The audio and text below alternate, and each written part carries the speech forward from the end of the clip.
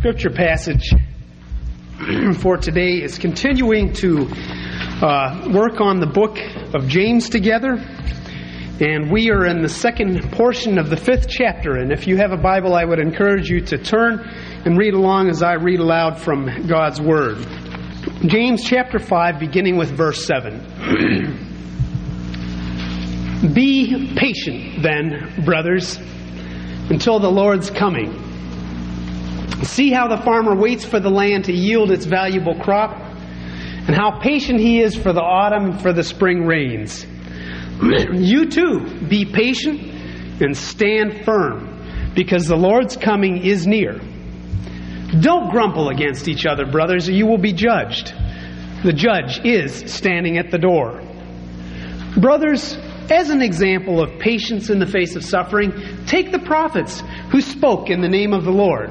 As you know, we consider blessed those who have persevered. You have heard, for instance, of Job's perseverance, and have seen what the Lord finally brought about.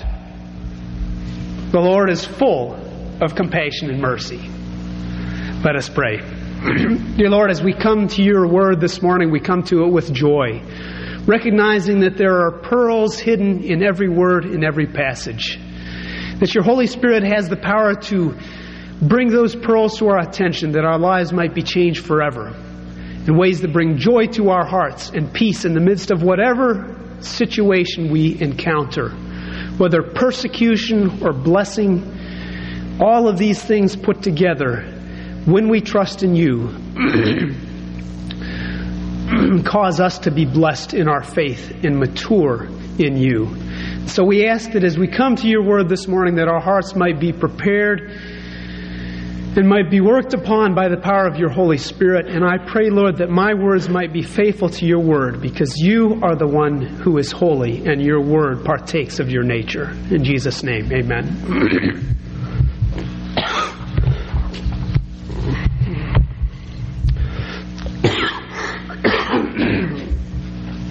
I feel like today is an excellent day to bring this passage to your attention.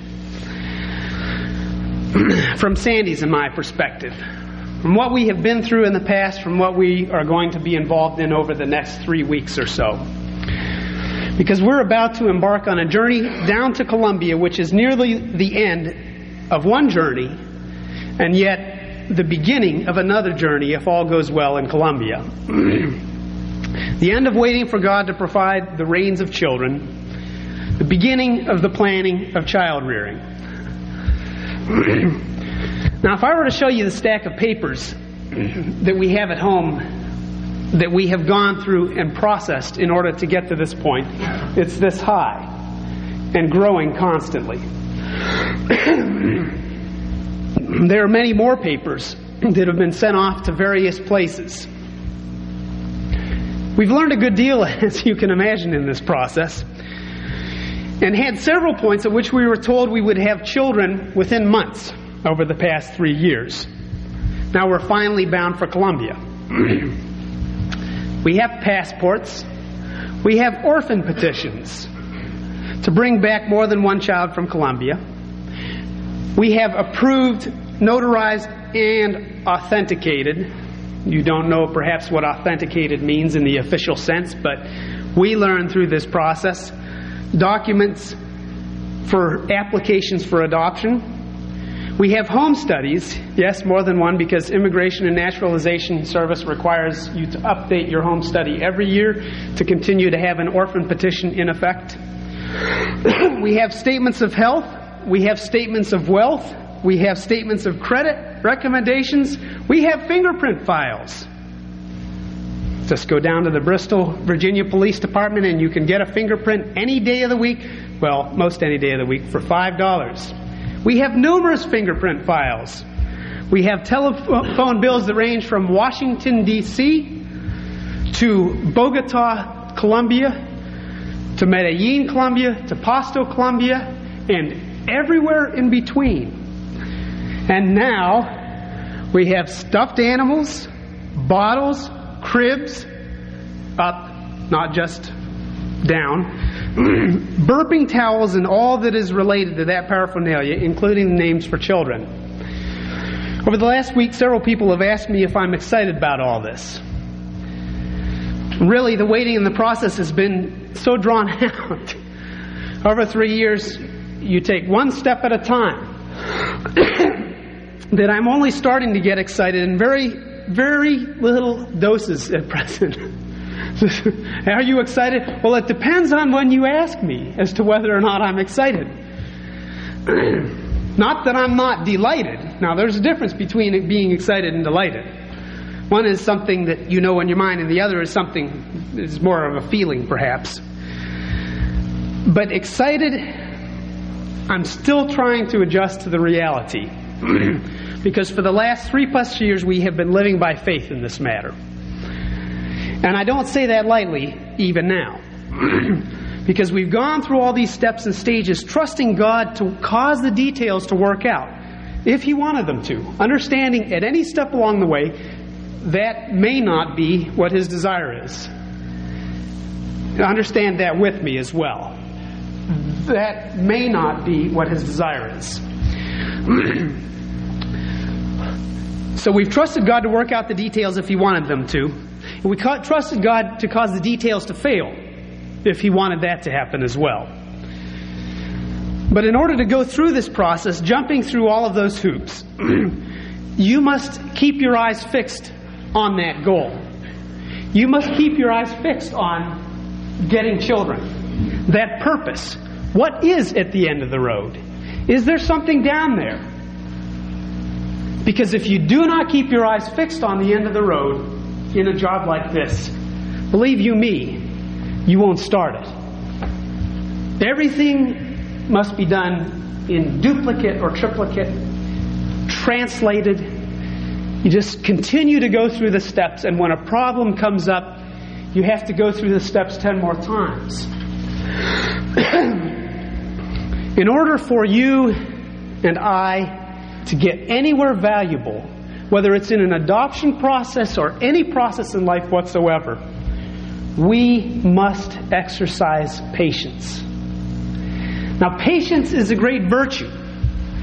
But oftentimes, I think at least in myself, as I'm considering this passage and what patience means, I think patience is one of the reasons why when people ask me if I'm excited, I say, well, I'm delighted, I'm glad we're going, and I get excited from time to time, and I think when we get there, I'll be excited. But I think the patience is something that has to govern. It's like a governor on a car. It keeps that speed from getting so high that the engine burns out. What do we see in our passage about our spiritual life? We see that it is crucial that you and I keep our eyes on the goal. What does the farmer look to? Does he look to the next day? If all he looked to was the next day, he would not plant those seeds in the ground. Because you have to plant the seed in the ground. The seed must die in order to grow and to produce a harvest. The farmer is looking to the goal, which is the harvest. And so must we. Now, as we look at the farmer and as we look at our lives, spiritually speaking, we realize that there are many steps along the way in our life of faith which might only cause us to dread what's coming next. Go back to this adoption process. Get a home study done. Get someone to come into your home and look at everything from fire escape plans to where you were born, grew up, how you related to your parents, all these sorts of things. Oh, heavens. I'm glad it's done.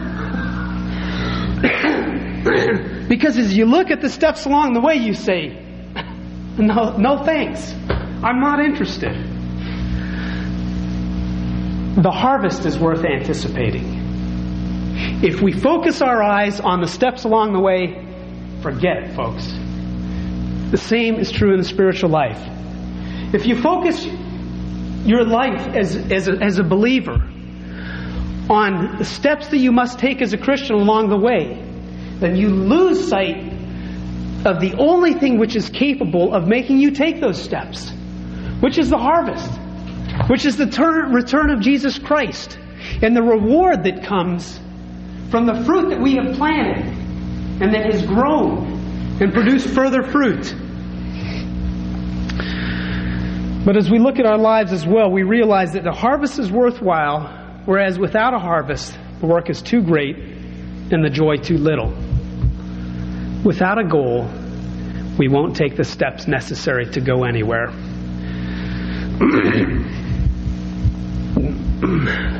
I'd like you to think about what is spoken of in our passage as a valuable crop the farmer has planted. What do you think it is? What is this valuable crop that he's planted? As you think about farming and this agrarian allusion here, it takes some fruit trees several years after they have been planted and tended before they will produce their first fruit. Other trees take much longer than a few years before they will produce a harvest of fruit. But then again, I've got one for you. You can grow bean sprouts. You can grow bean sprouts. Plant them, and within a few days you will have your harvest. Right? Why plant a fruit tree? Who wants a nut tree, or an apple tree, or a peach tree, or a kiwi tree, or a cherry tree? Who wants any of these things when you can get bean sprouts? Isn't that a great idea? That's a little ridiculous, isn't it? We must focus on the fact that what the farmer is planting in our passage is not a crop like bean sprouts. I mean, I don't know whether or not you like bean sprouts. They have their place. And you can fill in where their place is yourself. However, they cannot compare with fruit trees and nut trees and all of these sorts of other things that takes years perhaps to produce a fruit, because the fruit that comes from these things is a valuable harvest. And bean sprouts, if you're looking for bean sprouts, that's great. But most of us would say there's not much involved in that, and it's not really a valuable harvest. You're not going to make your fortune on bean sprouts. You're not going to can bean sprouts and pull them out when winter comes and say, these are from my garden. However, you will with the apples. You will with the peaches. You'll pull the nuts out. You'll pull all these other things because they are a valuable harvest. So as you and I consider this from a spiritual standpoint, we must ask ourselves, are we planting a valuable harvest? Or are we only growing bean sprouts? Because really there's little value in looking towards the goal if the goal is bean sprouts. I mean, shoot, if it doesn't turn up well today, plant another one tomorrow. Who cares? You can do that every day of your life. And at the end of your life, what have you got? You got a tabulation record of bean sprouts. Think of this with regard to fruit trees. There's a man in our neighborhood who had, I would guess, about 20 fruit trees in his backyard. And he grafted them. And so he would have 5 or 6 different apples, for instance, growing on one tree. Several years ago, he died. And yet the orchard is still there, producing that valuable harvest. So this is not the main message of this passage. What are you producing? What is your valuable harvest? However, it's a crucial message for each one of us in life that we must ask ourselves, because if we don't get down to producing a valuable harvest, which is a harvest of knowing Jesus Christ as our Savior, then all we are throwing into the ground is bean sprouts. And you don't even need the ground to produce bean sprouts. You can grow them in water. So ask yourself, as you come to this passage, am I a farmer who is producing a valuable crop, or am I throwing in bean sprouts? Okay, I promise that's the last time I will say those words. What else do we see? If you weren't watching, you didn't catch that. Okay. What else do we see from our passage? We see that it's not only crucial for us to have a goal and to have a worthwhile goal. In order to take the steps along the way, But it's also crucial for us to look to God each step along the way. The example of the farmer, what's he doing is he is waiting for that magnificent harvest to come up. He is counting upon the power of nature to provide rain. Now, there's no example here in which James is telling us this farmer is a Christian and only Christian farmers wait for rain. No, this is just a simple example from nature. But he is looking for the universe, creation, to provide him with rain so that his harvest actually will come up. For us as believers, this is crucial because we know that God is the one who provides rain. And what we must do is we must look to God for the provision of each step along the way. We must look to God for the rains necessary to cause our goal to come to fruition. How do you ever get to the point where you start out wanting to adopt children and you finally wind up with children? Well, you can force it through. You can buy it, and that's what our previous passage has been talking about. A lot of these things cost money one way or another. But if you're a believer, in order to have it come out and have it be the harvest that you want it to be, with God's help, you must count on His blessing the steps along the way. And if you think you can cause it to happen yourself, then you might wind up with a result you won't like yourself. So you and I must look to God for each step of the way. There are many steps in our lives that are completely out of our control. We realize that. The response of other people to ourselves is so frequently out of our control. If you think, for instance, of the way in which New York City is stereotyped, some of you would say, well, they're not stereotyped because I've been there and they were that way to me. New York City is stereotyped as brash people who insist upon their own way, shove other people around, and won't do what anybody else wants. Now, I think as we look at our passage and realize that that is the description of the wealthy that comes before this passage in James chapter 5, we realize that the farmer is contrasted with the way that we might typify people from New York City. Now, we recognize they're all not that way from New York City, but I think you understand what I'm getting at that way. Why? How do people get that way? How do people become brash and rude and uncaring about other people and unresponsive, insistent upon their own ways? Well, it's in contrast to the farmer. Because the farmer realizes he can't push it through. He can't cause the harvest to come up just by spitting on it himself. That doesn't count. It will not count as rain. He won't get a huge harvest, certainly, from that. And if you think of New York City or other places in the world like that, I think what you find is one of the results of our moving away from an agrarian, a culture where people farm and put things in the ground and wait for them to grow up, is this. The people no longer have to wait on things that are out of their control. And so when you get to be the people who are described in the first part of chapter 5, people who I've categorized as people from New York City, could be any one of us as well, what has happened to these people is they have said, I am going to make it happen myself. Thank you. I will make it happen for myself. I have the means at my disposal. I will ensure that it happens. And what we want to be is people who realize that we are dependent upon God. We want to recognize every step along the way where God is the one who is capable of helping us. Look to Him for the rains. Realize that without His providing the rains, the harvest isn't going to come. The goal is not going to be achieved. Now, what is the central message in this passage? The central message in this passage is this. Do not grumble against other believers. Do not grumble against other believers. Why is this in the midst of this passage?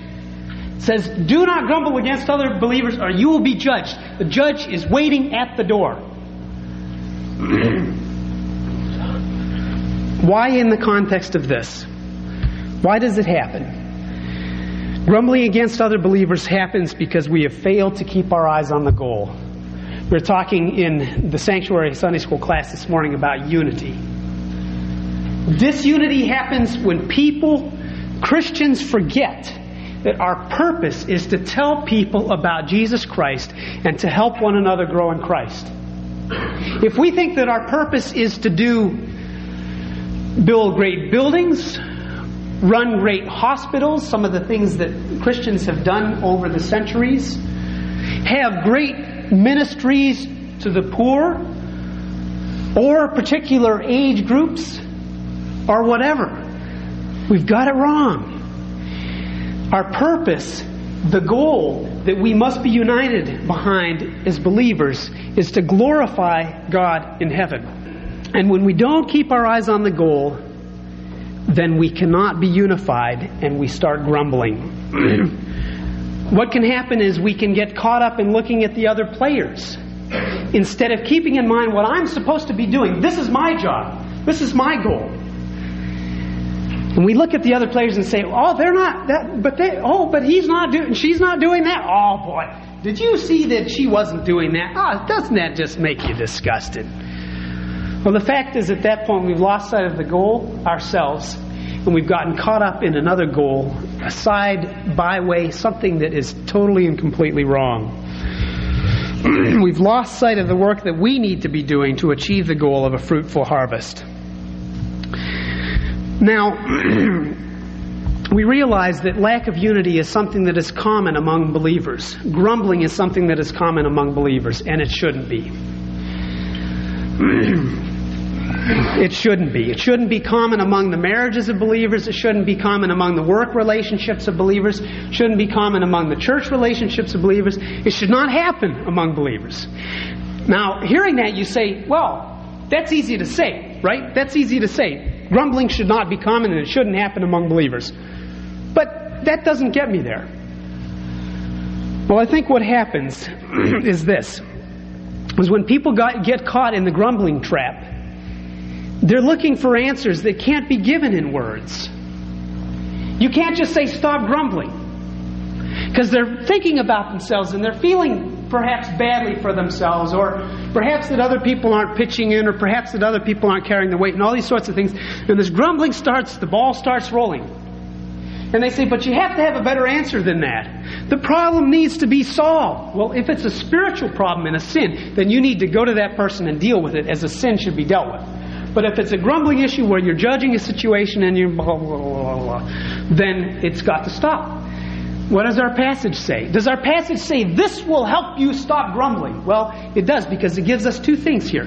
It gives us the fact that we should focus on our goal, which is the wonderful harvest, and we should look to God for the steps along the way, which is the rain, the things that we cannot provide. However, beyond that, the only thing he says about grumbling is what? Don't do it. Don't do it. As simple as that. He just says don't do it.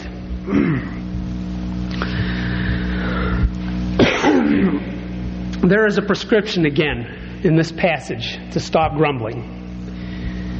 And it is,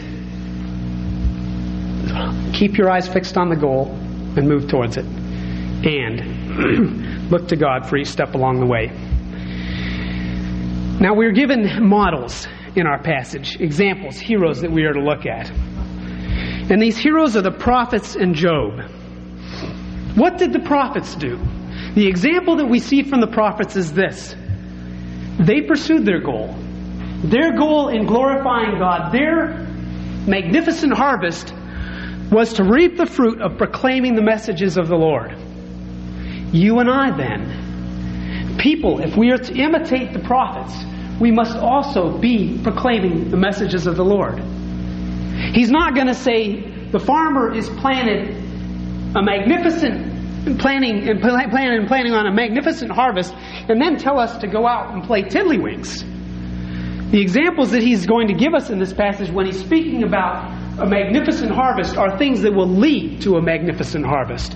Proclaiming the messages of the Lord. We need to be about God's business, telling His Word to other people. We need to be telling His Word to other people. If we're not telling His Word to other people, it's no wonder that we have lost sight of the goal, because that is a major part of the goal. It's no wonder we start looking around and looking at other people and not liking the way they're doing this, that, or the other. It's no wonder we start complaining, because we're not using our mouths to speak the things that are supposed to be spoken, which is God's Word. What else do we see from the lives of the prophets? That they did this despite great suffering and persecution. This is the case not only for the prophets, but also for Job. Despite great suffering and persecution, they had patience. They waited for things to turn out. For Job, things did turn out. And this is what culminates in the end of our passage. For the Lord is full of compassion and mercy. And the primary class downstairs learned this passage, this section of the verse, a couple weeks ago. For the Lord is full of compassion and mercy. What more wonderful message could you get than that? For the Lord is full of compassion and mercy. If you're a farmer, what more do you want to know than that the one who is up there moving those ducts to cause that rain to come down is full of compassion and mercy? He's not going to see you looking up, pleading for rain and say, "Ha ha, shut it over here and move it someplace else." He's frustrated. But the example that we see from the prophets and Job is this, that they persevered despite great suffering and persecution. What kind of persecution did they have? Their persecution was frequently from their enemies, but it was also from those who were or should have been their friends. This is something for us to bear in mind, that we must have patience. However we're persecuted, we must not allow, if there is grumbling ever that goes on around us, we must not allow the grumbling to get us in that mode. But instead, to look to the prophets who, when the grumbling started and the people said, "Wow, you see, Jeremiah, that crazy fellow is out there doing thus and such. Can you believe what a ridiculous sight he's making of himself? I can't believe his wife could even live with that." That's paraphrasing. I mean, there's nothing in Scripture that says that. But you can imagine the grumbling that might have been going on about this prophet Jeremiah, or any of the other prophets, or Job as well. We have a whole book telling us what people said to Job. They didn't just stay in their houses and say, "Oh, that Job, really, he's wicked, and that's God's giving it to him. You just watch, he's going to get more, and it's going to get worse." They went to him and they told him that in person. "Hey, guess what, Job? This is why you're suffering. You have been a bad man, and as a result, you are getting it from the Lord, and it's His judgment." So, if we ever get in the midst of grumbling, if we're tempted to grumble, we need to remember the examples. Because the prophets were doing God's work. They continued doing it despite grumbling, because they had their eyes fixed on the goal. They had their eyes fixed on the marvelous harvest. They didn't have their eyes fixed on satisfying and pleasing people here and now.